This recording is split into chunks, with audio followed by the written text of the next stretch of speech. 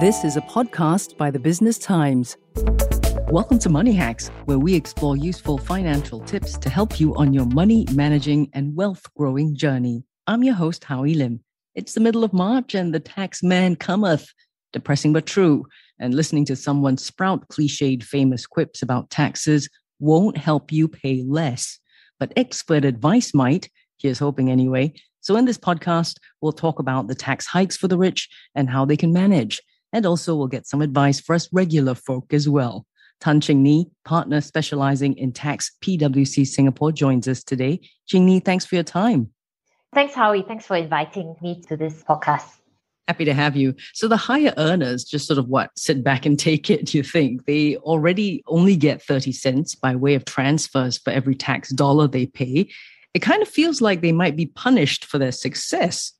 So Howie, setting context, right, for all of us to think of it as taxes and spending are two sides of the same coin. So where we expect the government to spend more on social causes, right? So with our aging demographics, looking into the need of more healthcare some years down the road and the need to help people in our society who are disadvantaged. All these are spending that we are expecting our government to do. So then there is therefore the need to fund this, right? So are the higher earners therefore being punished? In the scheme of, if we think about being fair, those with greater means to contribute more. 30 cents back on every dollar contributed. One way to look at it is also that, good thing that there's still the benefit, right? So public utilities, some form of positive coming back, right, to everyone who's contributing to nation building. Okay, so then how significant are these 1 and 2 percentage point increases? I understand you earn more, maybe you contribute more. $170 million in tax collection as a result doesn't seem a lot. Is that going to help at all? Actually, it's a 1 percentage point increase, right, in 2023, and then another percentage point increase in 2024. So over 2 years for the high income earners. For 170 million in the overall scheme of things, one would say that, it's just kind of moved the dial a little bit. But then again, right, the tax collection in terms of what the government needs to do needs to be seen in totality. So government collect revenues through GST and, of course, property tax. We also seen via the luxury cars, the ARF, and so forth. So it is part of the collection where we don't have the 170 million. That also means that collection needs to come from somewhere else. It's actually trying to be a more measured way of collecting and targeted collections. What about your take on higher property taxes as the principal means of taxing wealth, and also taxes on luxury cars that's being raised as well? Mm-hmm. It's relatively easy and inexpensive from the administration point of view, right, to collect higher property tax and also luxury cars tax. From the administrative point of view, it is already there, right? Property owners, whether it's owner-occupied or, non-owner-occupied, the collections is already there. So raising that percentage point, firstly, it's ease of rolling this out. In terms of why these measures, it is important to see that for property and cars, right, it is the people with more means, it's able to get that higher value property, buying those cars, right, of a certain value and above. I want to spend more time on this aspect, what to do before we talk about whether or not people are going to just escape Singapore, higher net worth individuals. What can they do? So capital gains remain untaxed. Maybe they should just plow their wealth into non-property investment portfolios, for example. That's a thought. You are spot on, right? In terms of what else to do. Now, if we look at our Singapore tax regime for the individuals, yes, whilst the personal income tax rate on income, and therefore the high income earners, they're going to see the percentage point increase, right, from 22 to 23 and 24 thereafter. The importance is that actually investment income for an individual can be tax-free. Income, meaning is that your employment income. And of course, if you are in a activity generating income like a sole proprietor, you are the owner of that business, then that income, of course, is subject to personal income tax. And also mindful that our tax regime is on a territorial basis. So if you generate income overseas and you don't bring that income into Singapore, it can also be tax-free.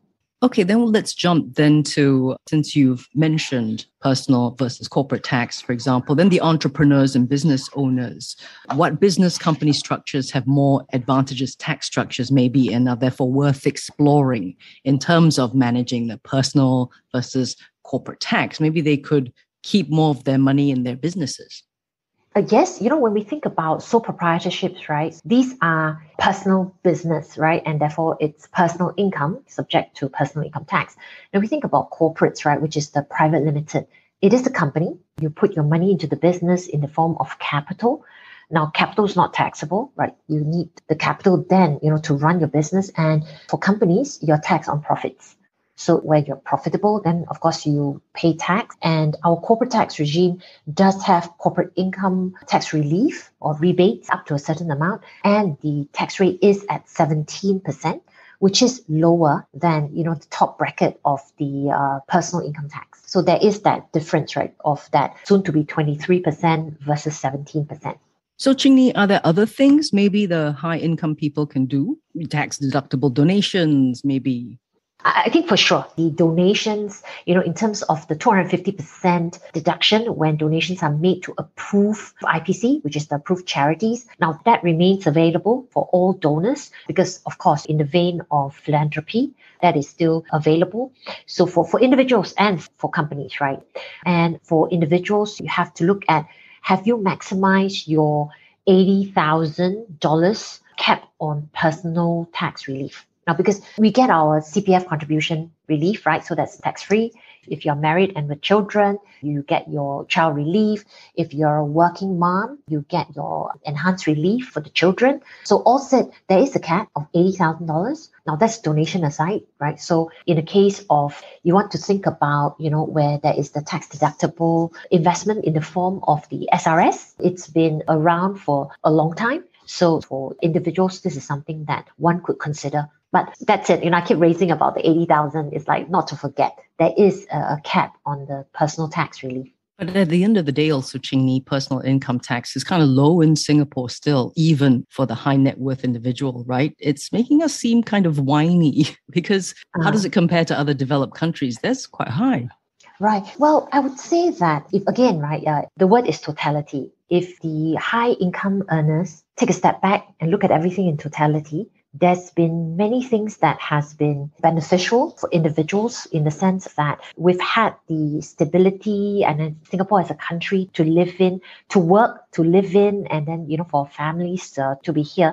There's been quite a lot of the pluses, whilst one would think that, hey, is the personal income tax rate rising? Our tax rates are still very competitive if we do a comparison of the neighboring countries, for that matter, in our region or even globally. If we think about it, who nearer home has got lower personal income tax rates? I would say Hong Kong. But I think, taking a step back to choose a country to live in, where we want our family to grow, there are many factors besides tax. Now, it's important, but is it the all? Other factors have contributed for the high income earners to continue to stay here. We've been speaking to Tan Ching Ni, partner specializing in tax, PwC Singapore. Find us on Apple, Spotify, Google Podcasts, or via the Google Voice Assistant and Amazon Alexa-enabled devices. And now back to our podcast episode. And it's still early days. I mean, it's just about March now, and the announcement was made in February, right? So no danger of an exodus, you reckon, in your experience? Because it also hasn't deterred wealthy families looking to set up those family offices in Singapore, has it? Yeah, I agree. Firstly, let's talk about, impact of this announcement. Now, obviously, any tax hike gets a lot of attention. Now, whether it's generating more negative responses than positive, people tend not to like to be coming out with more money, right? So when is it ever positive, Ching Ni? Yeah. Correct. When we have to spend more money. True. What is good, and I personally hope that this measured way of doing things remain, is that there is enough time for people to respond, to think about, do I actually need to do something? Now, that's important. 1 percentage point in 2023 and then another percentage point in 2024. But there is that runway. If you need the individuals that is impacted, if you really want to do something, there's time to plan, right? There's 2 years. And wealthy families, founders of businesses thinking of where to relocate, right? Has that deterred immediately post February 18? Have we seen, nobody's falling off the chair. I think that's the good news. Because knowing that Singapore, we want to remain attractive to the investment community, right? We want to be that investment hub. We want to attract high net worth wealth, be it individuals, families, right? For them to come here or put their money here. I think that's important, right? There's this term, right? Wealth is mobile. They can choose to live actually anywhere now in terms of where they want their wealth to be managed, so through family office, to trust structures and all that, there's a choice. Therefore, our rate increase, right, needs to be looked at very carefully because we do not want that exodus, right? Whoever's already here, we want to have them continue to be here because it helps with our entire economy, and we want to continue to attract new entrants, right, to Singapore. Investors want certainty. Now, will the government therefore be like moving it up to 25, 26 very quickly? But we know that that's not going to happen until after 2024, and where government remains, right, the same way of rolling out changes, that there will be time given, then I think that still puts us in a good place for investors. Right. Every year, we're going to have to ask tax experts this. What is your top tip for everyone? Because you see them not doing it. It is a fact, right? Government has to collect revenue through taxation. We do see that the GST rate, even at 9%, is one of the lowest in the world. So that rate is looking to go up. The question is just when. And for the government, again, to give reaction time. Now, for the taxes, right, that's linked to wealth, which is, back to the point of the ones with more means should contribute more. I would not rule out new forms of wealth tax. Folks are calling the increase in property tax, the increase in personal income tax rate, a form of wealth tax. So will there be different types of taxation being introduced in the future in order to collect revenue? Now, I won't rule that out. So the tip is more crystal ball gazing, or to expect more taxes that people don't seem to do, and be prepared for it. I think, yes, the tax rates will go up. It's a balance, right? We want our government to remain balanced because right now at 24%, we're still very, very competitive. So what is that tipping point? Now, whilst going up a couple more percentage points where we can still remain competitive, I think that could be the way to go. Now, the question is the time horizon, right? Is it in the next 5, 8, 10 years? I think we have to also watch what is happening. And clearly, the pandemic hit the world. All of us, nobody saw it coming. And governments around the world had to spend more money. So then, when there's a need, right, to rebuild our coffers in order to help the country, then more measures will be introduced. There will be changes. Remaining status quo, that's just not being realistic. Many things are happening in the international arena, and we, Singapore, certainly can't sit still. The future is bright. So while some taxes have to be collected, I would say I fell off the chair with the budget announcement. For us at PwC, if we grow, right, our economic pie, that means it's like where we are able to create more jobs in Singapore, whether it's through our own local enterprises growing or continue to invite the foreign investments. Now, by growing that, right, everybody being gainfully employed or the enterprises doing better, then paying the taxes, yes, is a cost, but it's thriving on doing good and better, contributing via taxes, right? And then so the country and society gets to benefit. We have to move in that direction. Now, if our economic pie starts shrinking, then having a higher tax rate, it's going to have a double whammy and therefore negative sentiments. I think then that's when, we start to worry. All right. Thanks for your time, Ching Ni. No, thank you. Thanks, Howie. Tan Ching Ni, partner specializing in tax, PwC Singapore. And that's a wrap for Money Hacks this week.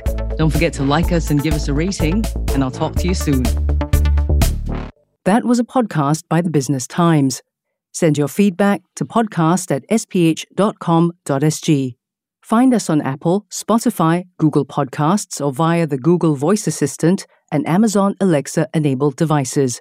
For more podcasts by The Straits Times, The Business Times, and Money FM 89.3, you can also download the Audio by SPH app. That's AWEDIO. Do note, All analyses, opinions, recommendations, and other information in this podcast are for your general information only. You should not rely on them in making any decision. Please consult a fully qualified financial advisor or professional expert for independent advice and verification. To the fullest extent permitted by law, SPH Media shall not be liable for any loss arising from the use of or reliance on any analyses, opinions, recommendations, and other information in this podcast. SPH Media accepts no responsibility or liability whatsoever that may result or arise from the products, services, or information of any third parties.